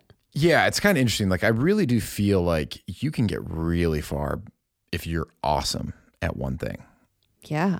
Yeah. And it's like often like, well, I got to be well-rounded, and it pays to be well-rounded. Mm-hmm. But if you're really good at something, if you can like hone that skill, Yeah. you can get pretty far. A lot of specialization out there, especially in the world of sport. What's the quote about being like a jack of all trades? You're a master of none. Master of none. Yeah. Yeah. Yeah. Yeah. No, I think about that all the time. And so then I'm like, well, what are my I wish strengths? I remembered that. But yeah, I What are your I strengths, still Kenny? feel that Tell way. me your strengths. Boy, I don't even want to begin to answer Strength this is my question. strength. Strength is my strength. Okay, moving on. We got to keep it going here Dancing. because You're a good dancer. Well, thank you. You're a swell dancer. Do you still feel that way? Yeah. I was worried I was worried there was a period where I started to get rusty. Yeah, but you really broke out the moves last. So we went to a wedding in Montana last weekend. Yep. And it was some of our best friends. So it was like there was a lot of dancing. There we left it all out there. There's a lot of creativity on that dance floor. Yeah, but there was also a lot of like videos. Unfortunately, yes. But like when I remember you dancing like you looked cool. You looked really good. But in all the videos, you're doing such weird shit. Like I was like really, in one, you're like casting a spell on Yeah. the room and bride. I'm like, what is he doing? Yeah, I was really exploring the And space. then you were like, you were just doing the lamest moves in every video. And I was like, I don't remember him doing lame moves. I thought you looked cool. But Thanks, babe. It was funny. I tested a lot of things out, Yeah. but that's the only way to get better. Yeah. To Noah's point, once you have a foundation, that's when you can start trying to break outside the box. Way to bring it back. And now I know, stick with the foundation. Yeah. It's like, yeah. Don't try any new stuff. Sometimes though, it's a big swing and a miss, and you know what? It's okay. Yeah, it's okay. It's okay to take No those harm, hits. no foul. All right. So we're in agreement. Double down on your strengths. Not to Yeah. say don't try to improve your weaknesses. Yeah. Well, Noah did say that his biggest problem is he's too good at too many things. Yes. Which he really is, though. He's very talented. He is. He's very talented. I'm just going to leave it at that. On that note, though, one thing that I am becoming more comfortable with the older I get is like I'm better at assessing what I'm good at and much more better assessing what I'm not. Oh, yeah. Oh, you've been like that since I've known you, though. You think? Yeah. Oh, okay. But I'm thinking like even with work stuff. Oh, okay. Yeah. I mean, now I'm like, you know what? That's just not my thing. Yeah. Pass it off to someone else. I don't know where Ken really, so I don't know Ken. So Ooh. Yeah, I know, wonder what you know would think. Kenny. I'm a little reserved at work. I don't lay it all out there. Yeah. I try and stay in my lane a little bit. Do you know what I mean? Smart. Yeah. It's probably the right move. Well, I just think like, it's work. I don't know. I almost feel like this is like ingrained in me from my dad. It's just like, go to work, be professional, get your job done. Yeah. So I'm not one of these people who's telling dirty jokes at the office. I'm like, yeah, not the place for that. No, I know. And I love having fun at the office. Don't get me wrong. But I'm like, I don't want my name attached to that. Yeah. You can laugh at it, but Yeah, like in this environment. don't be the one telling it. Yeah, there's no me telling jokes about Maybe don't even a priest audibly and a laugh at rabbi it. walking to a bar. Like some of the shit people say, I'm like, what are you doing? Like, are you watching the news? Yeah. You know what I mean? I mean, granted, like I also have a podcast, so it's not like I'm completely like keeping my head down. But You've also never looked more like a podcaster. You've got like your headphones on and you've got a pencil in your hand and you're kind of like sitting with your knees crossed and you've got notes in the other hand and you're kind of waving your pencil hand around. yeah, this is relaxed podcasting, Ken. Yeah. Yeah. I'm going to take a picture of you. Well, you should appreciate that because, Be natural. if I didn't have such great control of my emotions, you'd be getting angry, frustrated, elbows on the desk. I know. Can't even look at you, Ken. You're not mad at me anymore, though. No, I forgot about it once you started complimenting me. Yeah, that was strategic. All right. I had some takeaways. Would you like to hear them? Sure. Now, I think I might have been the one that initiated this. So this is really poor form. But Noah had some great takes on this. Noah's going to hate this section. But there was already an hour and a half of Noah. Yeah, I know. Why would he hate this section? Because we're not talking about Noah enough. Okay. I'm about to talk about Noah. Okay. I loved Noah's example. I think it was when he was working the ACC tournament. It was he was just kind of breaking through. He was getting his shot with ESPN, and I think they had him doing courtside. He wasn't even doing color.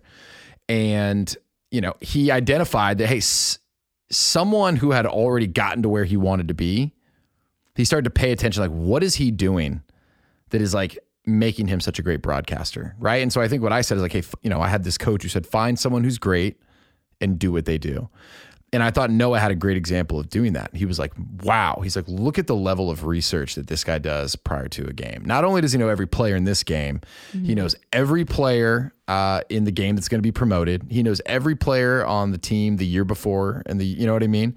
Like he just picked up on the fact that like to get to that point, that elite level, there's a whole nother depth of like preparation that you have to go to. Right. But I think that just applies all phases of life. Great parents, you know what I mean? People who are awesome at work. Like I pay attention to what the great sellers do all the time. And I'm just like, oh my God, I got to incorporate that. Like, oh, I love how they said that. You know what I mean? Yeah. It's like, you don't have to look too far. What is that quote? It's like plagiarism is the highest Form of flattery. Wow. We've got some great quotes, some great anecdotes in this episode. I don't know. List of them. Thoughts? No, agreed. Moving on. Yeah. The other one I had.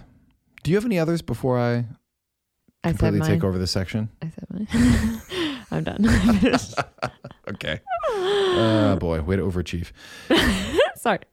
I'm like batting 100 tonight. Or no. Wait, that's not the right quote, is it? We'll let the people decide. Send us an email if batting 100 is the correct way to say that. Batting 1,000. Batting 1,000? Yeah. Does that mean I'm not doing well? Well, batting 1,000 would be you're knocking it out of the park. I'm not doing that. But actually, you know what? Batting 100, although not intended, might have been the correct way to use that. Okay. I appreciate the sports analogy, though. That means a lot to me. Thanks. Surround yourself with great people. Uh-huh. I feel like this might be the best thing that came out of me going to why I married you, babe. Oh, wow. I know what you're doing, and it's working.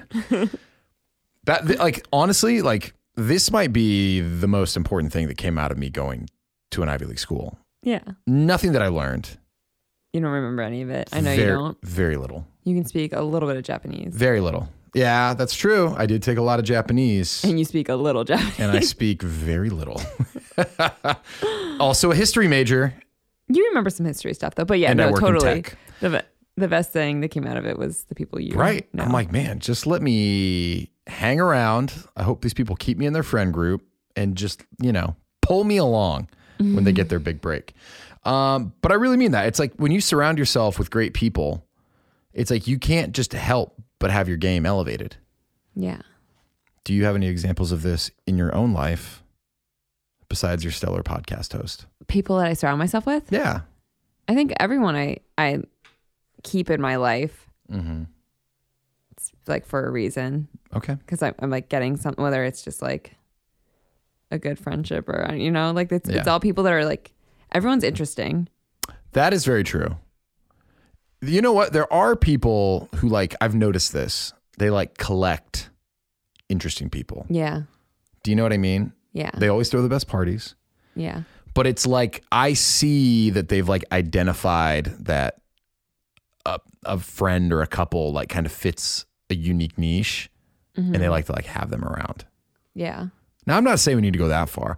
I'm saying I think I give the example of real estate. You want to be a real estate investor? Find a way to get yourself into a circle with other people who do real estate investing. Yeah. You know what I mean? Or just, I don't know. Do you know what I'm talking about? Do you know who I'm talking about? Yes. Okay. Not going to say their name because I don't want to take it the wrong way. Yeah. No, I think that's a smart way to live. Yeah. It just it raises your game because you see what's possible and it keeps you motivated. If you're just going to hang out with a bunch of other people who are burnouts, you're like, well, I'm doing okay because we're all kind of doing the same. Yeah. And I'm not even talking about money.